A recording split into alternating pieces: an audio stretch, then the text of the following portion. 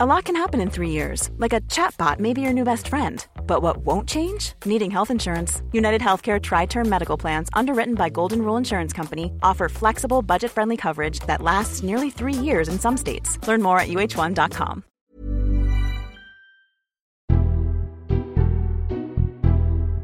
Hello and welcome to the Red Box Politics podcast on The Times. I'm Matt Jolly, and for the first time in ages we're back in the studio doing a normal episode. After all those episodes running around after Tory leadership contenders, Boris Johnson's still not taken me up on the offer of doing a 3-mile run while discussing social care, but the offer still stands, Boris, if you're listening. I'm delighted to be joined, though, this week by Henry Zeffman, Times political correspondent, who'll discuss what's going on in the Labour Party, just in case you forgot they even still existed. Rachel Sylvester, Times columnist, on the Tory party's problem with ethnic minority voters. But first, Owen Bennett, journalist and author of a brand new biography of Michael Gove, Man in a Hurry. This is Owen Bennett.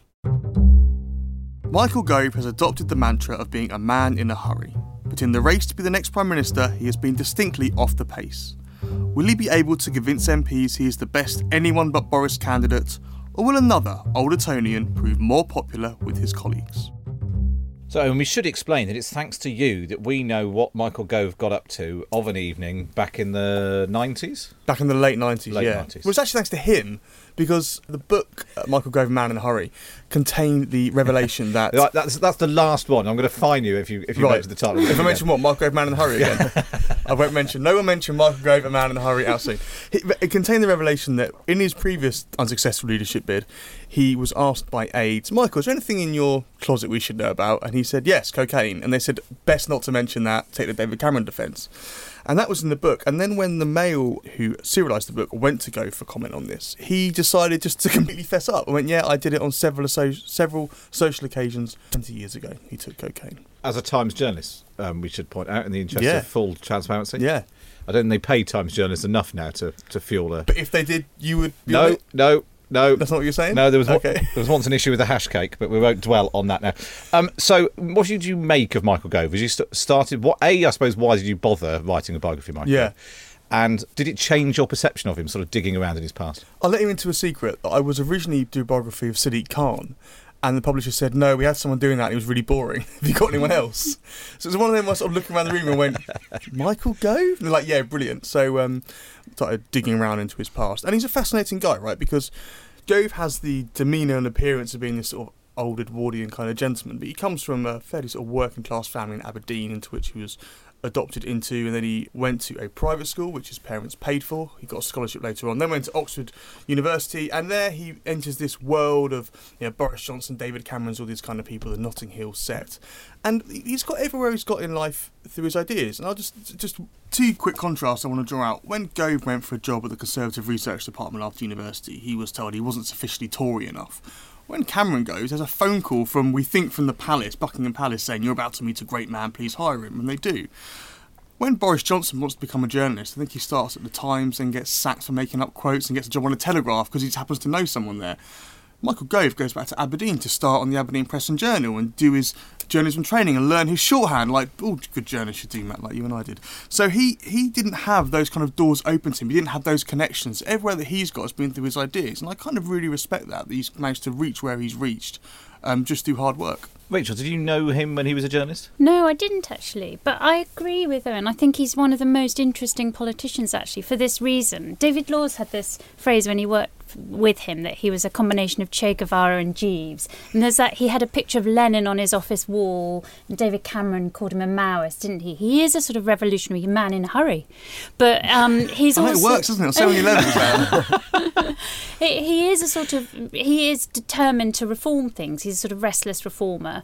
But I also think there's this very interesting thing. I wondered, in fact, whether he had taken the cocaine, partly because he never really felt part of this kind of gilded elite, this London metropolitan liberal circle. And there is a sort of interesting social insecurity, I think, to him, that perhaps drives this reforming zeal, but also may make him, want to try and be accepted. I have to say, it is very striking that in the occasional reports on what David Cameron thinks and feels these days, he apparently bears no animosity to Boris Johnson for backing Leave and thereby ending his career and turning his prime ministerial legacy to dust. But he does absolutely revile Michael Gove.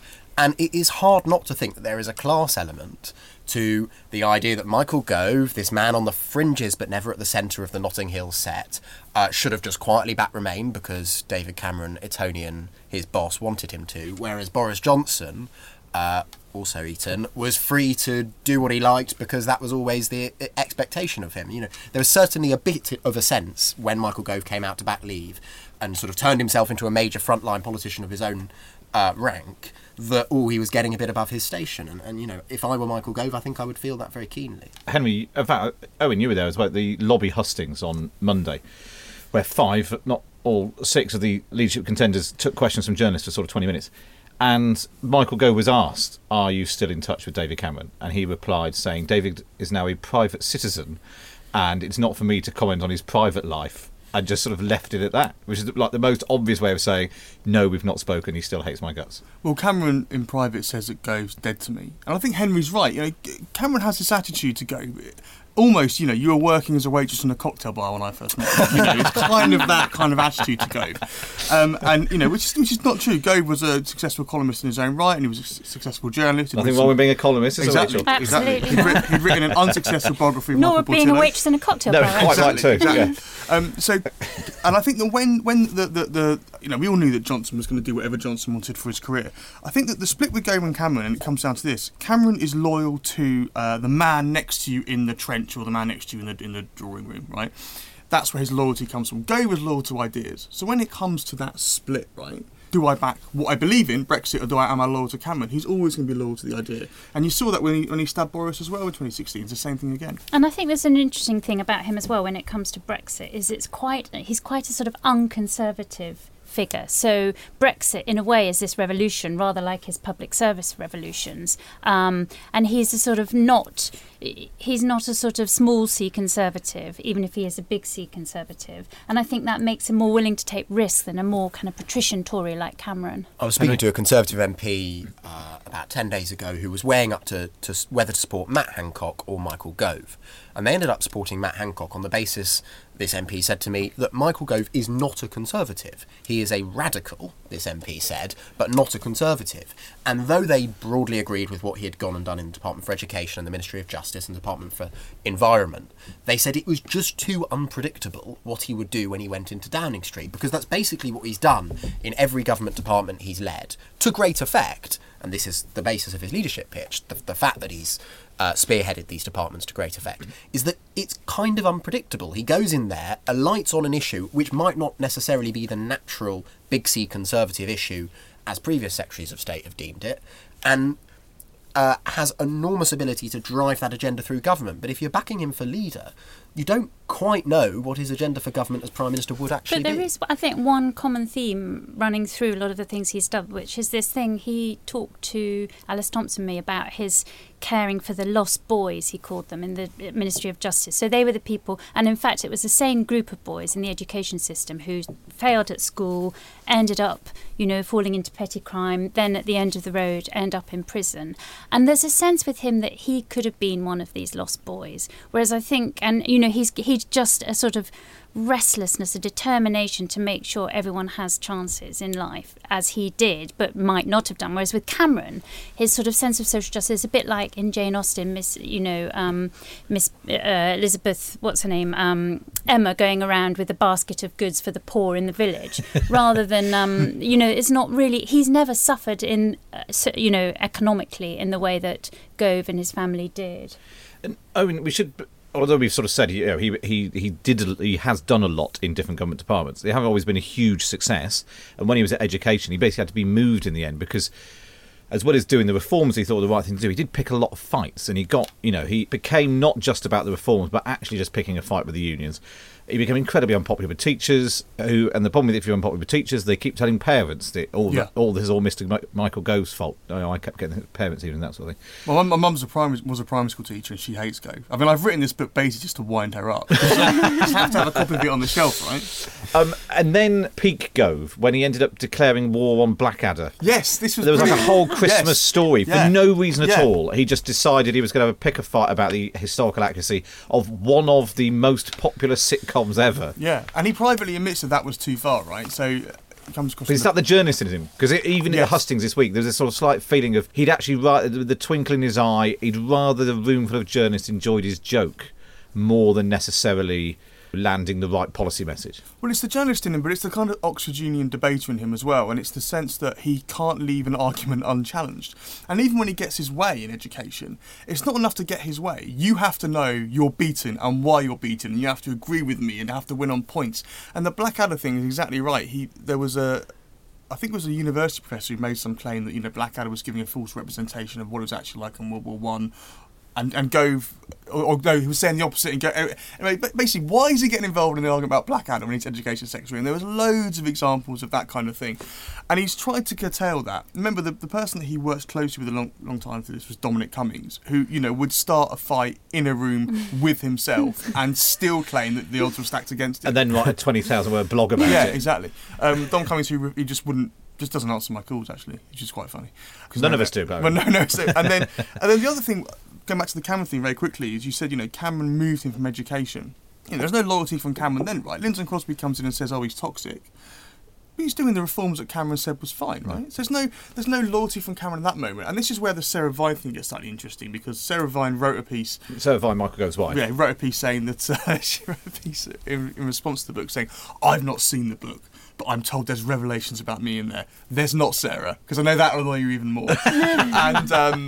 But she's like, it paints me out as a Lady Macbeth figure. And I don't think Sarah Vine is a Lady Macbeth figure. I think she's very supportive of her husband, whether he chooses to stand for leader or not. I think she's just very, very supportive of him. But in that moment when your boss says, you got to back me, and you think, well, hold on a minute, a year ago, 2 years ago, you didn't back me, and you discuss it with your wife, I'm sure she would say, well, you don't owe him any false loyalty, Michael. And I think that's where that dynamic comes in. It's just funny that let's go back to your where we started. His ability to go up against Boris Johnson. Full disclosure, it's Tuesday morning, so it's before the second round of the voting of Tory MPs. We don't actually know who's been knocked out, but we assume that Michael Gove will at least survive this round. Can he go all the way? Is Boris beatable? Is it just a sort of pointless exam question to ask if Michael Gove can beat him because no one can? I don't think Michael Gove can beat him. I think, as I've hinted, the Rory Stewart dynamic is if you're thinking, well, I'll put Gove through because he'll take some strips off Boris. I think you now think Rory Stewart's going to do that even more. And what's interesting with Boris is that on that campaign launch, which came out a couple of days after the cocaine revelations, he decided to move the news story on by attacking Boris quite a bit. Then over the weekend he rode back and was saying, I would serve in a Boris cabinet, which just fits into that notion that actually he's a bit two-faced. Whereas at least Rory Stewart has been consistent and said, I wouldn't give Boris the code to the nuclear submarine. So now if you're there going, I want someone in the final two who's going to take a strip off Boris, you're going to back Rory. I think personally you'd back Rory now over Michael. Rachel, is that not the sort of Liz Kendall strategy from the Labour leadership contest, that there was a runaway figure in Jeremy Corbyn, Andy Burnham and Yvette Cooper didn't really know what to do, and they sort of flip-flopped a bit, try to appeal to the Corbyn thing. And Liz Kendall just went for this very purist, new Labourish, I love Tony Blair message, which people in Westminster have absolutely lapped up, and then she got 4%.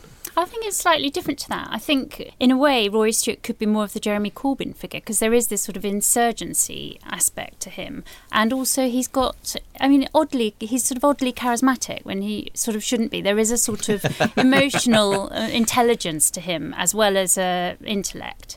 And so it's more the case of, Boris is the favourite, the front runner, slightly looking a bit arrogant, measuring up the curtains, who's going to fire from the cabinet. And then actually this sort of plucky insurgent could come through, in a way that's more of a challenge than Liz Kendall. The problem with Liz Kendall was she was almost the new Labour establishment figure, whereas I don't think anyone could say Rory Stewart is that. I think the comparisons between Rory Stewart and Jeremy Corbyn burrow much deeper than just the fact that he's an insurgent who no one was paying much attention to a few weeks ago. His basic pitch is straight-talking, honest politics, which was Jeremy Corbyn's in 2015. His message throughout is, none of this is that complicated if you're just honest with the British people, if you just level with the British people. Now, there's a slight wrinkle to it, which is that his honesty is about how complicated it is. And, park for a second the question about whether he is being honest, because I don't think he is. There is no chance of Theresa May's deal getting through the House of Commons in unamended form, and pretty much no chance. And especially not with him as leader. It's possible Boris could... Somebody like Boris Johnson, a Brexiteer, could take Theresa May's deal, but given how unpopular Rory Stewart is with precisely the people he would need to get on board. Well, quite. But I do... And there's a second element to Rory Stewart's appeal, which I think is just worth noting, which is that it is starting to transcend the Conservative Party. Well, more than that, it seems to come predominantly from people who are not part of or sympathetic to the Conservative Party. And he keeps talking about how many views his videos have had on Twitter and on Facebook, and his popularity on social media. And if I were a Conservative MP, I'd be worried just about what he's going to do on the backbenches when Boris Johnson becomes Prime Minister. Is Rory Stewart going to keep walking around random parts of the country telling the public that the Conservative Prime Minister is lying to them? Because frankly, who doesn't like it when they get retweets and adored on social media? Not that I've ever experienced it to the level of Rory Stewart. And I'd just start to worry about the kind of destabilising force that Rory Stewart, even if he goes out of the leadership contest tonight or tomorrow or on Thursday, might be mobilising effectively the centrist dads of the UK and mums and childless. Thank you, Andrew Leadsom. But I just think Rory Stewart is going to be a fascinating figure long beyond this leadership race. And also, it's the question for the Tory party, which leads on to something I was going to talk about more generally. But do they want to just appeal to their core base, or are they also trying to reach out to Labour and Liberal Democrat voters? Rachel, you've done my job for me. Let's move on. We'll park Michael Gove for now, see how he gets on this week. But let's move on. This is Rachel Sylvester. The Tories have a serious problem with ethnic minority voters. At the last election, more than 3/4 of black and Asian voters supported Labour, and less than a fifth backed the Conservatives. They should think very carefully about anointing Boris Johnson as leader. He once wrote about flag-waving piccaninnies, and he compared women in burqas to letterboxes. They're in danger of even further reducing their appeal in this crucial section of the electorate if they go for him.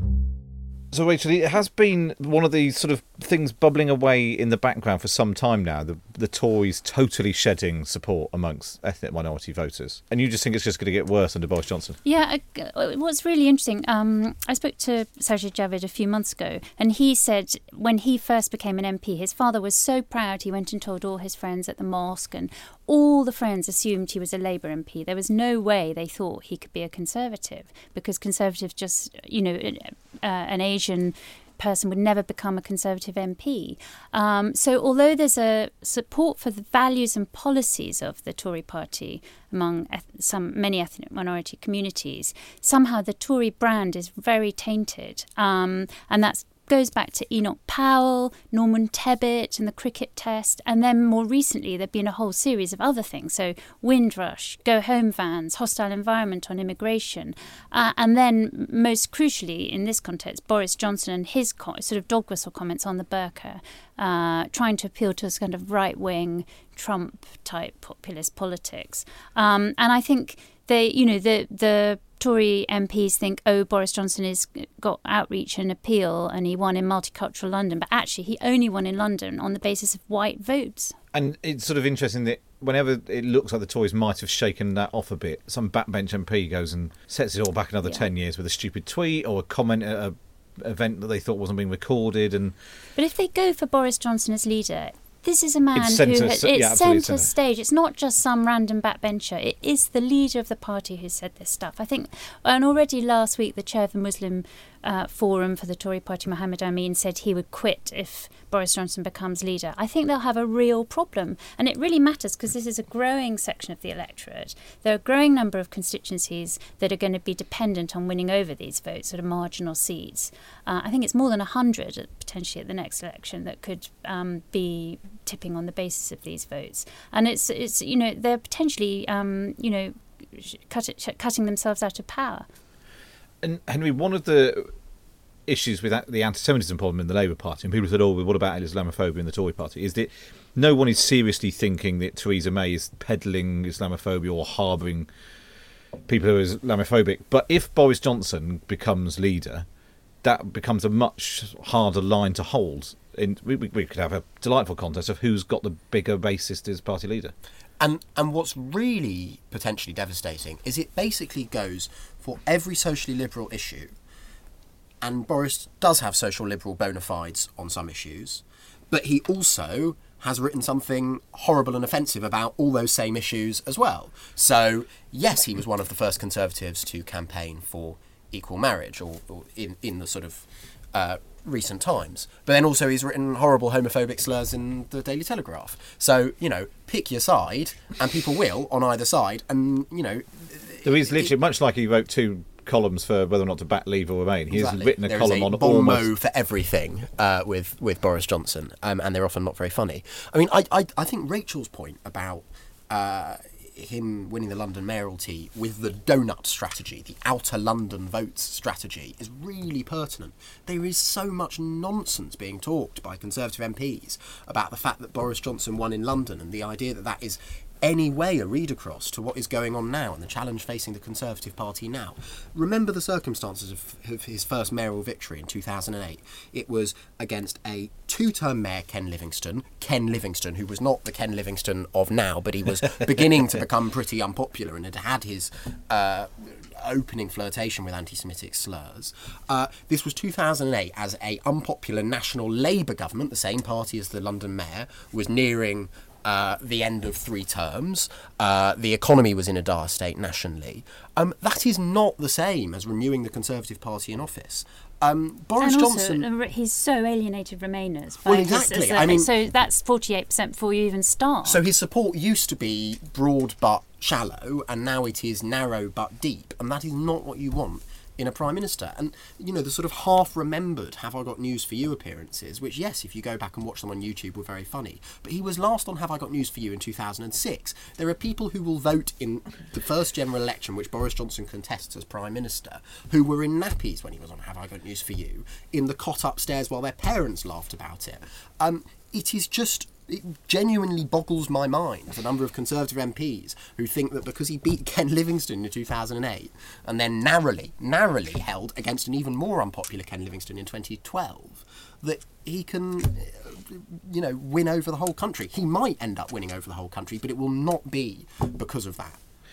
I was just remembering that you and I wrote about this issue of the Tories' problem with ethnic minority voters at the end of 2017, that Theresa May's Downing Street was gripped by this as an issue, and the problem was at the time they were putting it down to it's an image problem that ethnic minority voters share Tory values, but they don't want to vote for us. But it's been going on for so long, and I remember at the time the polling then was that it was the levels of support were down to what they'd seen in 2001 under Ian Duncan Smith. They sort of reversed all the Tory gains. Owen, what do you make of it? Because do you think that this is just metropolitan liberal elite Westminster bubble types who don't like the fact that Boris Johnson has some strong views which chime with people outside? No, I think it goes deeper into that. I think Henry's analysis is pretty spot on. I think you're reading, a lot of Tories are reading 2008, and it's not 2008 anymore. And even if you look at 2016, it's not 2016 anymore. We've had 3 years since the referendum.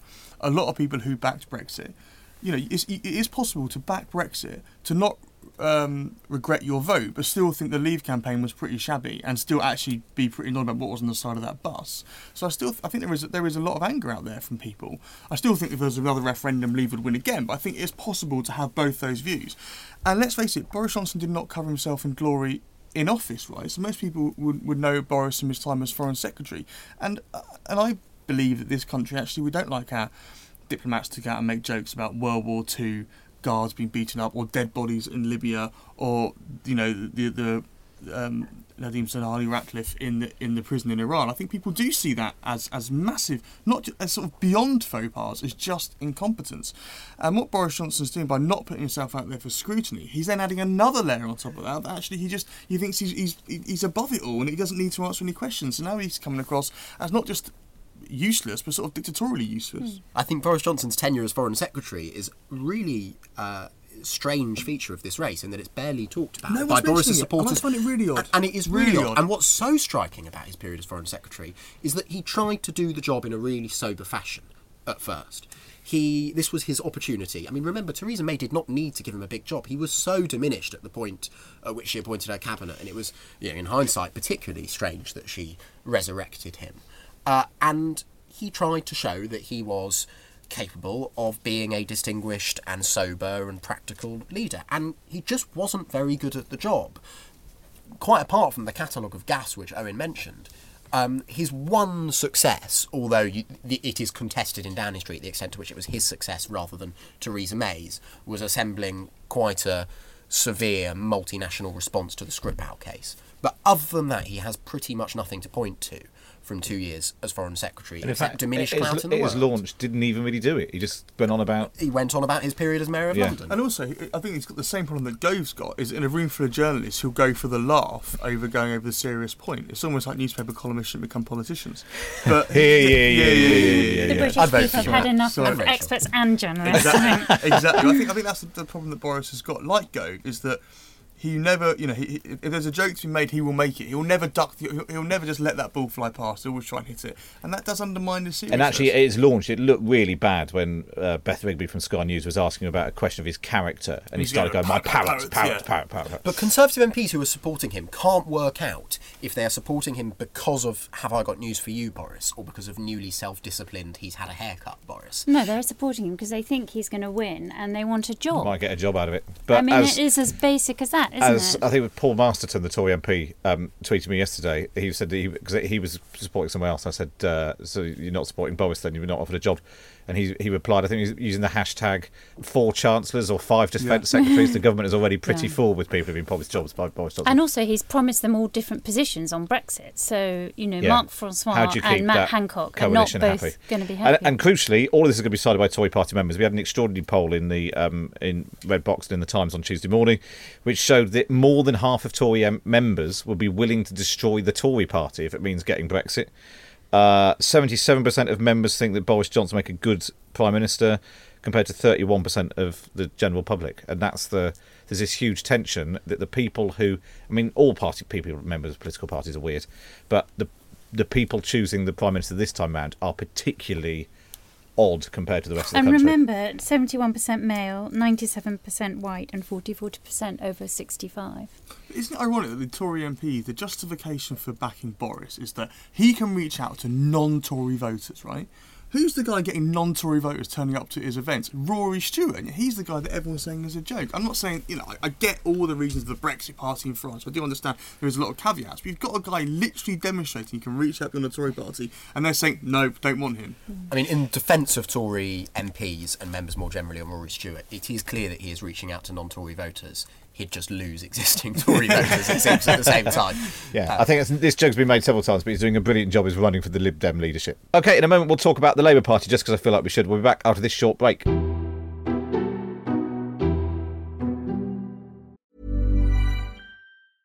It's that time of the year. Your vacation is coming up. You can already hear the beach waves, feel the warm breeze, relax, and think about work. You really, really want it all to work out while you're away. Monday.com gives you and the team that peace of mind. When all work is on one platform and everyone's in sync, things just flow. Wherever you are, tap the banner to go to Monday.com. Even on a budget, quality is non-negotiable. That's why Quince is the place to score high-end essentials at 50 to 80% less than similar brands. Get your hands on buttery soft cashmere sweaters from just $60, Italian leather jackets, and so much more. And the best part about Quince, they exclusively partner with factories committed to safe, ethical, and responsible manufacturing. Elevate your style without the elevated price tag with Quince. Go to quince.com/upgrade for free shipping and 365-day returns.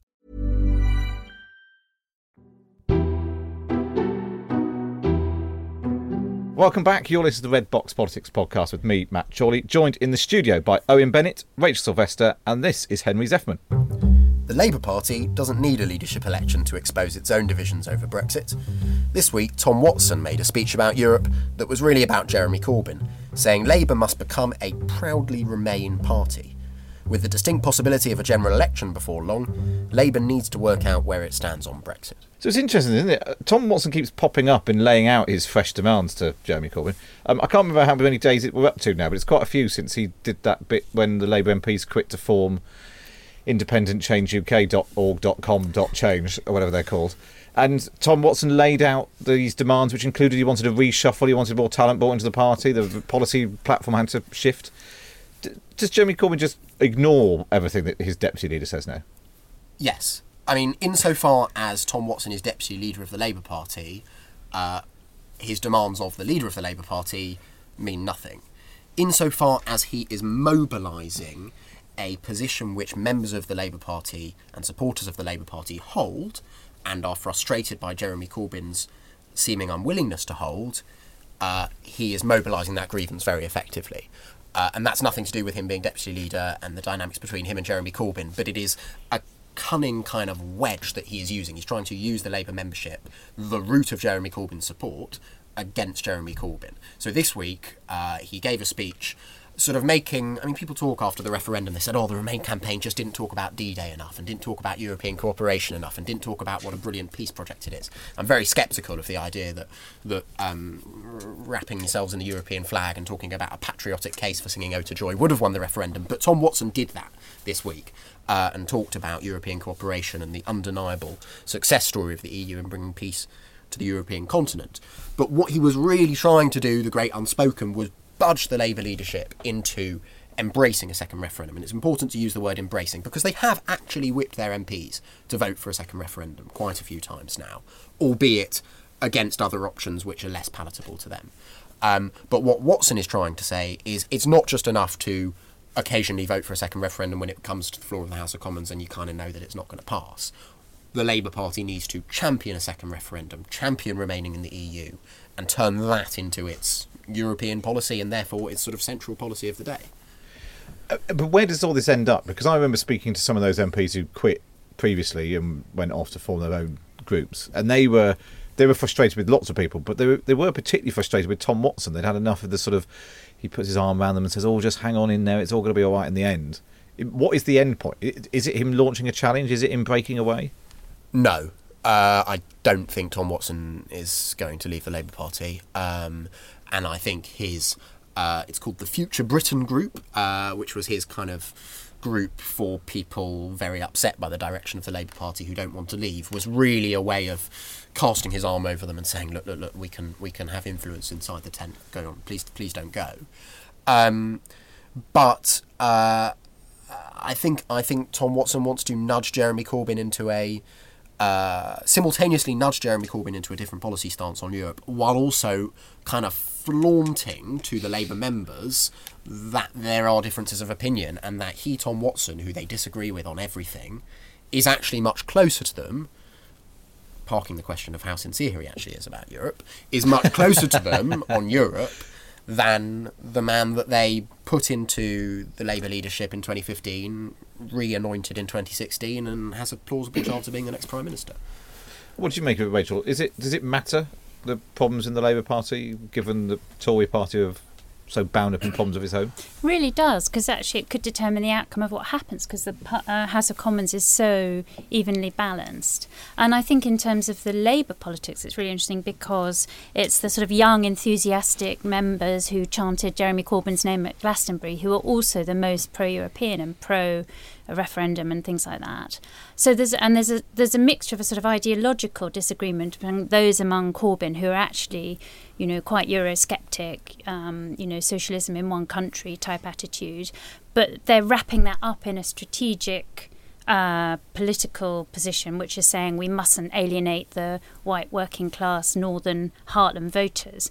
Whereas actually, when you look at the results of the European elections, the votes that Labour lost split 4-1 in favour of the overtly Remain parties, the Greens, Lib Dems, etc. There was about 10% went off to and the then Brexit only, party. Exactly. The Brexit and UKIP, they lost far fewer to the overtly Brexity parties. So they're using that kind of electoral argument as an excuse, really, for their ideological opposition to a referendum, I think. And what do you make of this? I mean, what happens then if Boris Johnson fails? We get a general election. Jeremy Corbyn becomes Prime Minister. We just repeat the last 3 years of chaos with Theresa May, don't we? Absolutely not, because he's going to go and ask for a jobs first Brexit. I don't know if you've heard aware of this, Matt, but he has already been talking to the EU, and it's all sorted out. If only they'd give him a chance to do his jobs first Brexit. No, you're right. I mean, if Corbyn does become Prime Minister, we're still going to be leaving the European Union, right? I mean, I think that is clear from Corbyn, it's clear from his advisors. And Tom Watson, I feel a bit sorry for Tom Watson because he stands up and makes these speeches and everyone goes, all right, Tom, but it's not going to change the difference to anything, right? He had that meeting of all the MPs, who wanted to feel loved and cared for after the lot left to form, whatever they formed that week. But what's happened since? I think some minutes were circulated after the meeting, but I've not seen any. They've set up some policy working groups. Yeah, exactly, but nothing's come out of it. It's all very it's the equivalent of the Malthouse Compromise. Go in a room and do some colouring in, and then come out and show us, and we can say, "Oh, isn't that good?" Yeah, well, no, I'll take that to Mr. Barnier. It's not going to change anything because Corbyn is just so reluctant to do anything different. But don't you think what happens in the party conference will be really important? So actually, at the party conference, surely the members will impose on Corbyn, if he doesn't move before then, a much more overt support for the referendum. So I think by the time of the next election, whenever it is, Labour will have moved to that position if we're still in the EU.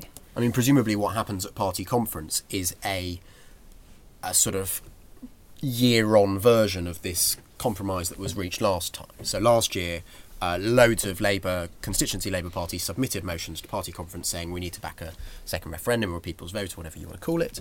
And basically loads of Labour figures, union leaders, Keir Starmer, advisors, sat down in a room for hours, called a compositing meeting, and came up with this amazing formulation where if they can't get a deal with certain conditions, then all options remain on the table, including a public, not people's, public vote. So I assume we just end up with another compromise into which every wing of the party can read what it wants, but that compromise will be more Remainy than last year's, simply by the fact that the intervening year has happened. Will the compromise simply be, if Labour becomes the government, we will negotiate Brexit, and if we can't get a good deal, then we'll have a people's vote on it.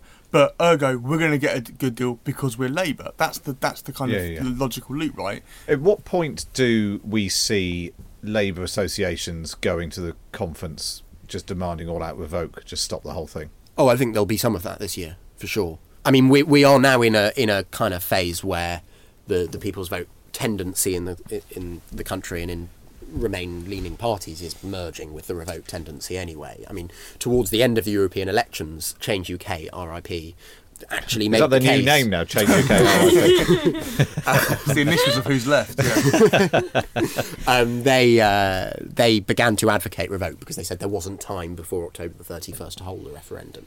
And it obviously failed as a differentiation strategy, but I wouldn't be surprised if that argument is resurrected in different parts of the British political debate, not least because it was made by Chuka Umunna, who is now the industry spokesman for the Liberal Democrats. But that's what Michael Gove, my Gove man in a hurry, has always been saying, that come October the 31st, that the choice will be for Parliament, it will be no deal or revoke, and he thinks Parliament will go for revoke.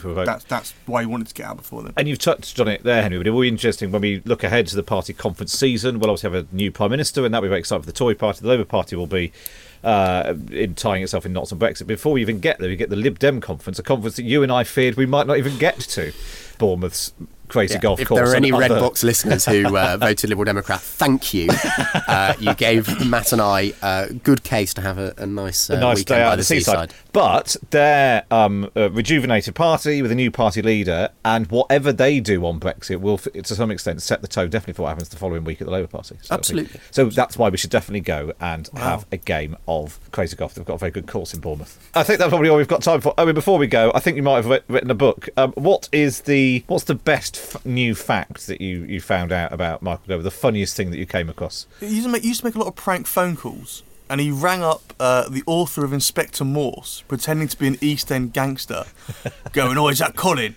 I really effing love your Inspector Morse. It's effing brilliant," which is quite weird. And then there's an old TV show we did on Channel 4 called A Stab in the Dark with David Baddiel, which is filmed in a car park with a bunch of spotty teenagers who looked like they were there because of some sort of community service, and deliver these very, very unfunny monologues. I think he might have even reminded me of you a little bit, Matt. And he would deliver these monologues are funny, though. Yeah, he would deliver these monologues. And there was one point where he basically propositioned a member of the audience to have sex with him. It was very, very odd. Very odd. Well, if that's not a reason to buy your book, I don't know what is. My huge thanks to Owen Bennett, Henry Zeffman and Rachel Sylvester. Don't forget to subscribe to the podcast on iTunes, Acast, Spotify, or wherever you listen so you don't miss any of our random future special episodes. Subscribe to my morning email at thetimes.co.uk/redbox and get tickets to my tour at mytimesplus.co.uk. I'm coming to a theatre near you as long as you live mainly in the south. But for now, for me, Matt Chorley, it's goodbye.